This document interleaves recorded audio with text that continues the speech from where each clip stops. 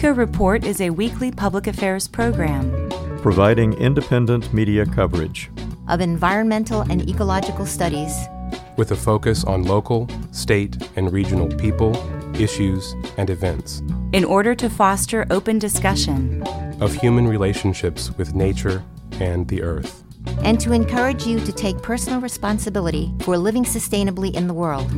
Eco Report is produced by an independent team of volunteers working at the studios of Community Radio WFHB in Bloomington, Indiana, and financially supported by listeners like you.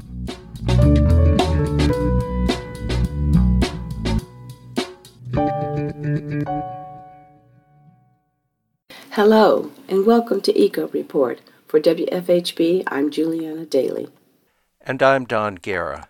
And now for today's Environmental News Brief.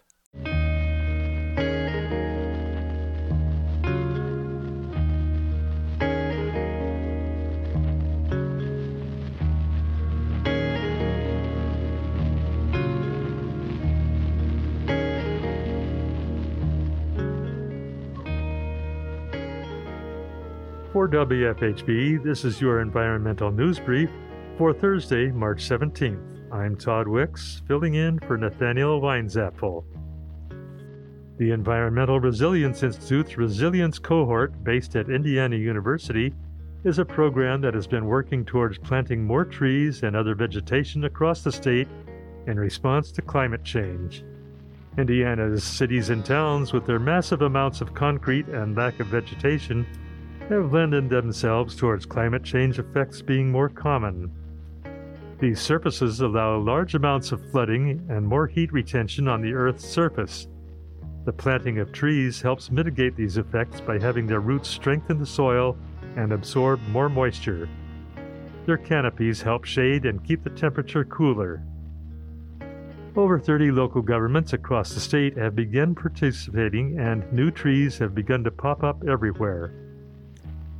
A shocking discovery from the Smithsonian Magazine has found that over a third of all animal feed originating from Singapore contains endangered shark meat. The researchers found that the ingredients listed, such as fish, ocean fish, or whitefish, have been the sources of shark meat. While shark meat is not dangerous towards pets, most owners would be surprised that their cats and dogs were eating endangered animals. A study published last year in the Nature Journal found that global shark and ray numbers have decreased by over 70% since 1970.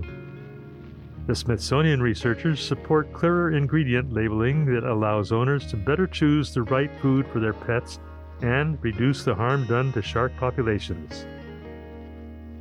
President Biden's hopes for the appointment of his Federal Reserve nominee, Sarah Bloom Raskin, have tanked since last week as Senator Joe Manchin announced that he will not vote to confirm that candidate. This is due to Raskin's belief that financial regulators should have the ability to prepare for the economic fallout that would be caused by climate change.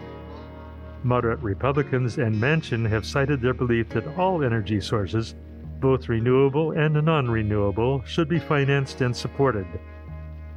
This is a major blow to one of the tenets of Biden's environmental platform that seeks to encourage government agencies to understand how the increasing amount of extreme weather events and the transition to renewable energy could impact the financial stability of the country. And that's all for your Environmental News Brief. For WFHB, I'm Todd Wicks.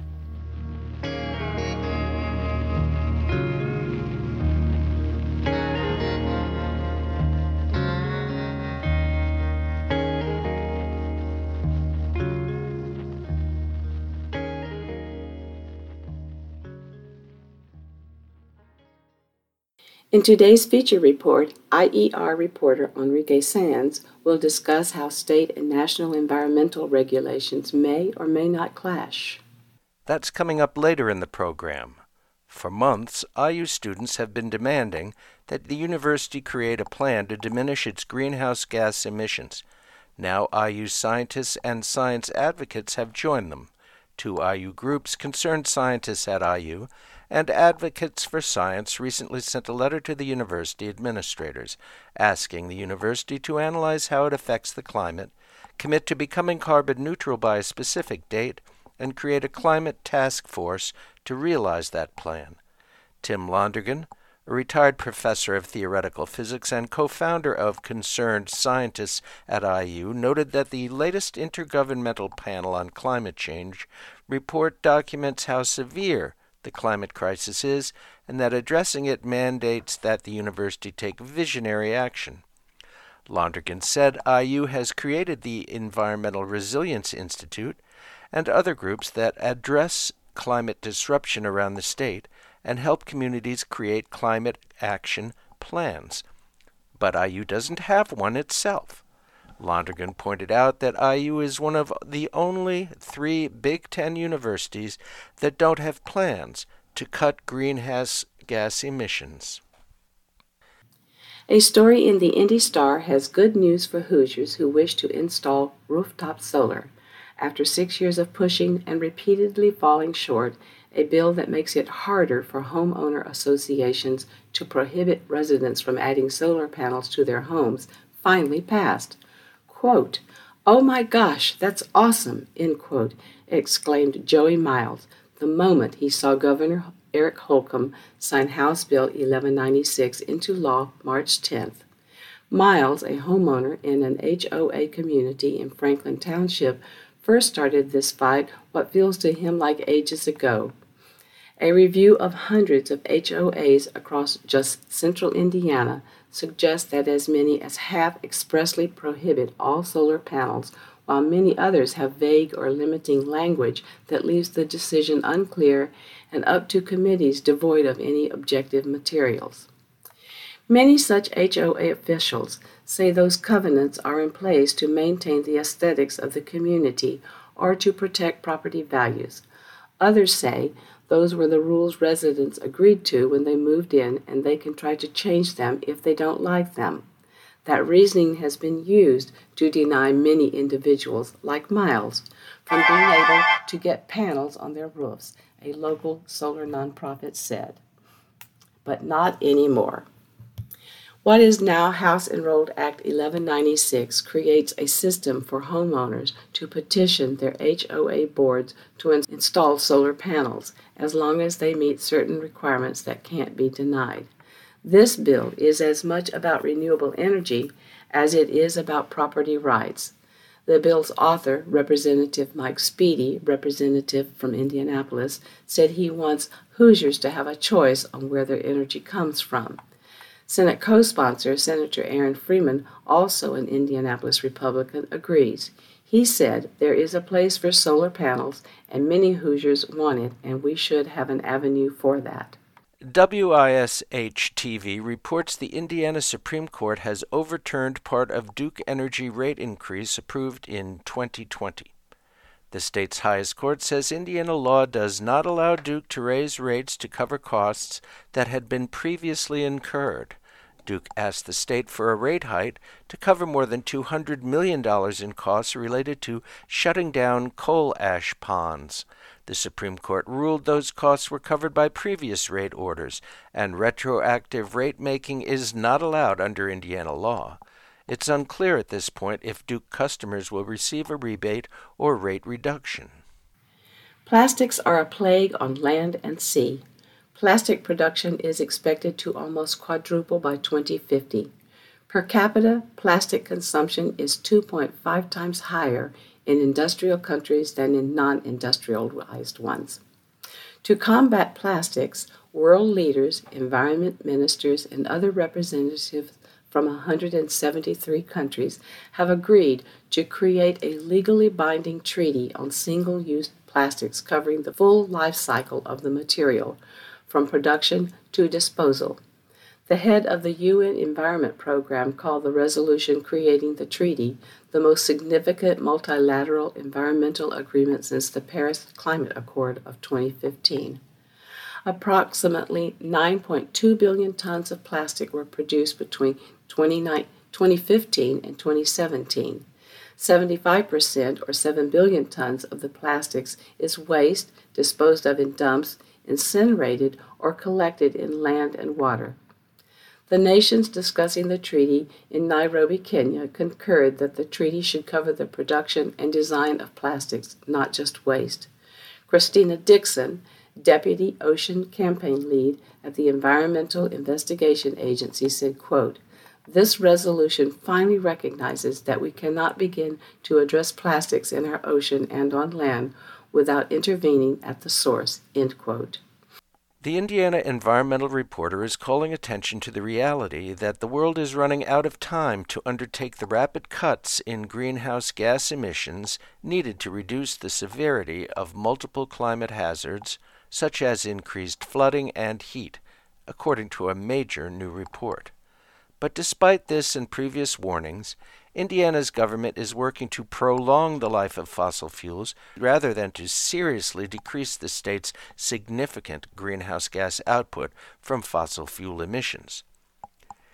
The report by the Intergovernmental Panel on Climate Change, written by hundreds of scientists from 67 countries assembled by the United Nations, finds that human-caused climate change will increase the amount of flooding and other expensive extreme weather events. It also will decrease the amount of food available, disrupt supply chain infrastructure and trade, increase health risks and mortality, and lead to many other negative effects in North America. Quote, "Today's IPCC report is a net list of human suffering and the damning indictment of fake climate leadership. With fact upon fact, this report reveals how people on the planet are getting clobbered by climate change. Nearly half of humanity is living in the danger zone," end quote, said UN Secretary General Antonio Guterres. Quote, "The world's biggest polluters are guilty of arson on our only home. It is essential to meet the goal of limiting global temperature rise to 1.5 degrees Celsius. And science tells us that it will require the world to cut emissions by 45% by 2030 and achieve net zero emissions of greenhouse gases by 2050. But according to current commitments, global emissions are set to increase almost 14% over the current decade. That spells catastrophe," end quote. Decades of nearly unchecked greenhouse gas emissions from transportation, electricity production, industrial emissions, agriculture, and other sectors of the U.S. economy have trapped heat in the atmosphere in amounts so large that the planet has warmed more in the past century than at any point in the last 11,000 years. Fossil fuels make up more than 93% of the energy consumed in Indiana, and 70% of the electricity produced in Indiana is produced by coal-fired generation. The state of Indiana emitted 188.3 million metric tons of carbon dioxide equivalent emissions in 2018, ranking it 8th among U.S. states despite ranking 17th in population. The European Union has banned the class of 4 pesticides called neonicotinoids because they kill bees, butterflies, and other insects. The U.S. EPA, in contrast, is on the verge of reapproving those pesticides for use on U.S. farmland for another 15 years, even though the agency has acknowledged that the pesticides entail, quote, ecological risk of concern, particularly to pollinators and aquatic invertebrates, end quote. The pesticides attack receptors in an insect's nerve synapses, causing uncontrollable shaking, paralysis, and death.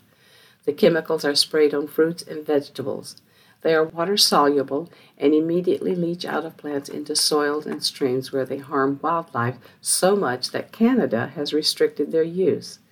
Farmers use neonicotinoids on 150 million acres of U.S. cropland, approximately the size of Texas. The land treated with those chemicals is 48 times more toxic than it was 25 years ago. In extending the use of neonicotinoids, the EPA is giving into pressure from farm lobbying groups and pesticide manufacturers. According to Nathan Donnelly, Environmental Health Science Director at the Center for Biological Diversity, quote, "We are already seeing crashes in insect numbers and we don't have another 15 years to waste. It's frustrating to see the EPA go down this path. We really are at a crossroads. We can't follow the science and the rest of the world, or we can go out on our own and appease the chemical industry." End quote. The application of pesticides, habitat loss, and climate disruption are the major causes of dramatic insect declines in the U.S. and several European nations. Globally, insect populations are dwindling as much as 2% per year, and the United Nations predicts that 500,000 species could be lost during this century. The IndyStar reports that when AES Indiana's Eagle Valley natural gas plant started operating 4 years ago, it was touted as state-of-the-art and one of the most efficient plants in Indiana. But disconnected wires and ruptured pipes have conked out the plant for what will be close to 14 months, nearly one-third of its life. Residents already are paying for the $600 million plant to sit idle. Now they will also pay for the power AES Indiana, formerly known as Indianapolis Power and Light, bought from the grid to cover the outage. In recent months, state utility regulators approved AES Indiana's requests to pass that cost on to customers. Monthly bills will increase by more than $5 total, and at least $1 of that is because of Eagle Valley specifically. The rest of the increase is due to higher natural gas prices and other costs. Events in the Ukraine tell us that had utilities in the U.S. switched to solar and wind years ago and to electric vehicles, we'd have no vulnerability to world prices for fossil fuels. The Indiana Environmental Reporter says the Environmental Protection Agency hopes states like Indiana will use new greenhouse gas inventory tools to reduce their emissions. Data from the agency shows more than half of Indiana's emissions came from power plants and a quarter from steel plants. Duke Energy's Gibson coal plant emitted the most greenhouse gases, more than 11 million metric tons. That's equal to the carbon dioxide emissions of about 2.4 million cars in 1 year. The next three highest emitting facilities were U.S. Steel's Gary Works plant and both Cleveland Cliffs locations. Emissions from power plants in Indiana have gone down 42% since 2011, likely due to coal plant closures. Another 7 coal plants in Indiana are expected to retire by 2028, but Gibson won't be fully retired until 2035, which will likely make it the largest coal plant still operating in Indiana by that time. A separate EPA tool shows Indiana's carbon sinks, landscapes that absorb more CO2 than they release, like forests, have gone down about 36% since 2011. This reflects the high level of logging on both private and state lands. The top 5 oil and gas companies in the U.S. are making enormous profits and aren't paying taxes on them. In fact, since the Paris Climate Accord was signed in 2015, they've received money back from the Internal Revenue Service. For example, ConocoPhillips, Chevron, ExxonMobil, Hess Corporation, Devon Energy got back $100.95 billion in domestic taxes between 2015 and 2022. The same companies brought their investors $201.4 billion in dividends and share buybacks during that period. To help change that wildly unfair situation, a group of congressional Democrats led by Rhode Island Senator Sheldon Whitehouse in the Senate and California Representative Ro Khanna in the House have proposed levying a tax on fossil fuel companies' windfall profits. Representative Khanna wrote in an email, quote, "Big oil is raking in record profits while working families are struggling to afford gas at the pump.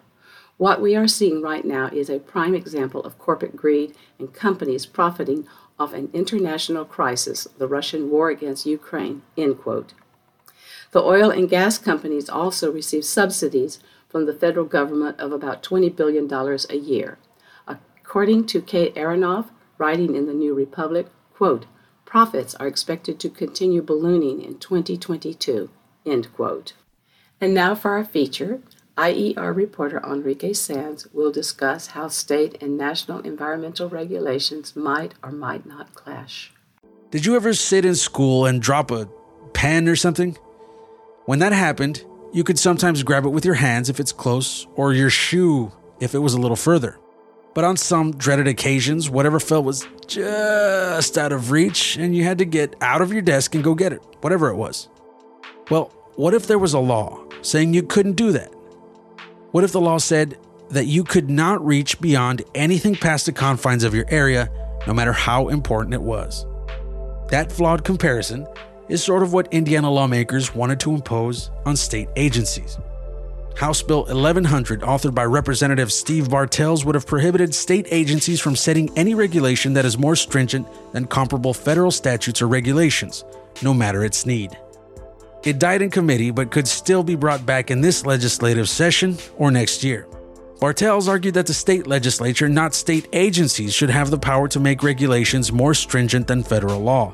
According to Bartels, the bill would serve to impose checks and balances on state agencies.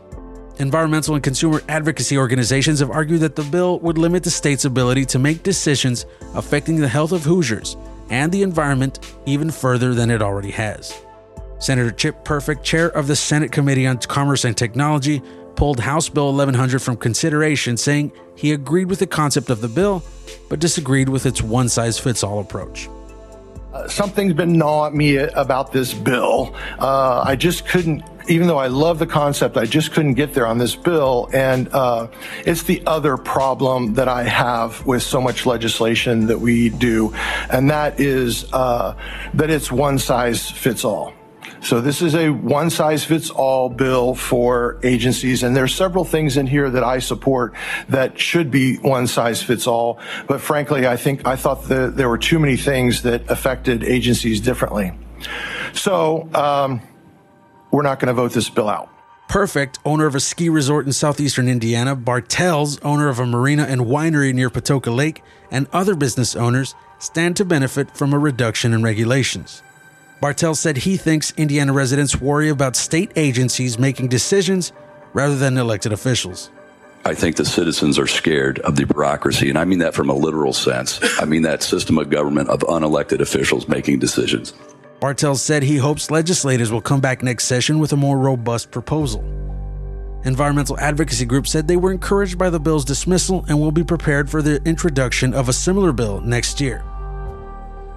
Tim Maloney, Senior Policy Director for the Hoosier Environmental Council, said most Hoosiers, including legislators, don't realize that state regulations stem from federal laws. Indiana's environmental laws, for example, are derived from federal laws such as the Clean Air Act and the Clean Water Act, which have provisions that delegate their implementation to states. States are responsible for ensuring that federal requirements are met, and they have some leeway in how that happens. Maloney said state environmental regulations and other administrative laws help Hoosiers every day. Not a glamorous type of issue, but it certainly affects our daily lives in many ways. And, the agencies be improved, sure, but again, it's just, we hope people will realize that this is a very important discussion and that you can't just paint it as, just too much red tape and regulation without understanding the purpose behind all of it. Maloney said he is encouraged by the passage of another bill that made its way through the legislature that may add clarity to the jumble of regulations that exist in the Indiana state government. Senate Bill 264, which was approved by both houses of the Indiana General Assembly, will establish a 10-member task force to review how Indiana agencies adopt administrative rules and fees and other administrative rulemaking issues. Maloney said the task force is a better option for reviewing state administrative rules than what was proposed in HB 1100. Part of our position has been that, that's the appropriate approach to concerns about state agency rulemaking and the implementation of state laws. That's a very complex area of government and deserves a very deliberative, thoughtful review with all the parties at the table, and we hope that's what will happen with this task force. SB 264 now heads to Governor Eric Holcomb for approval. For Eco Report, I'm Juliana Daly. And I'm Don Guerra. Are you looking for a way to make a difference on environmental issues? Here at Eco Report, we are currently looking for reporters, engineers, and segment producers. Our goal is to report facts on how we're all affected by global climate disruption and the ongoing assaults on our air, land, and water. We also celebrate ecologists, tree huggers, soil builders, and an assortment of champions who actively protect and restore our natural world, particularly those who are active in South Central Indiana. All levels of experience and all ages are welcome, and we provide the training you'll need. WFHB also offers internships. To volunteer for Eco Report, give us a call at 812-323-1200 or email us at earth@wfhb.org. And now for some upcoming events. Take a full moon hike at Spring Mill State Park on Friday, March 18th from 9 to 10:30 p.m.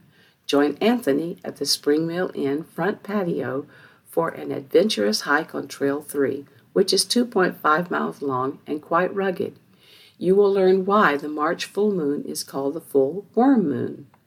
The Woodpecker Wander Hike will take place at Brown County State Park on Saturday, March 19th from 10 to 11:30 a.m. on Trail 5. You will be looking for Indiana's 7 native species of woodpeckers. The hike is 1.5 miles long and is considered rugged with creek crossings.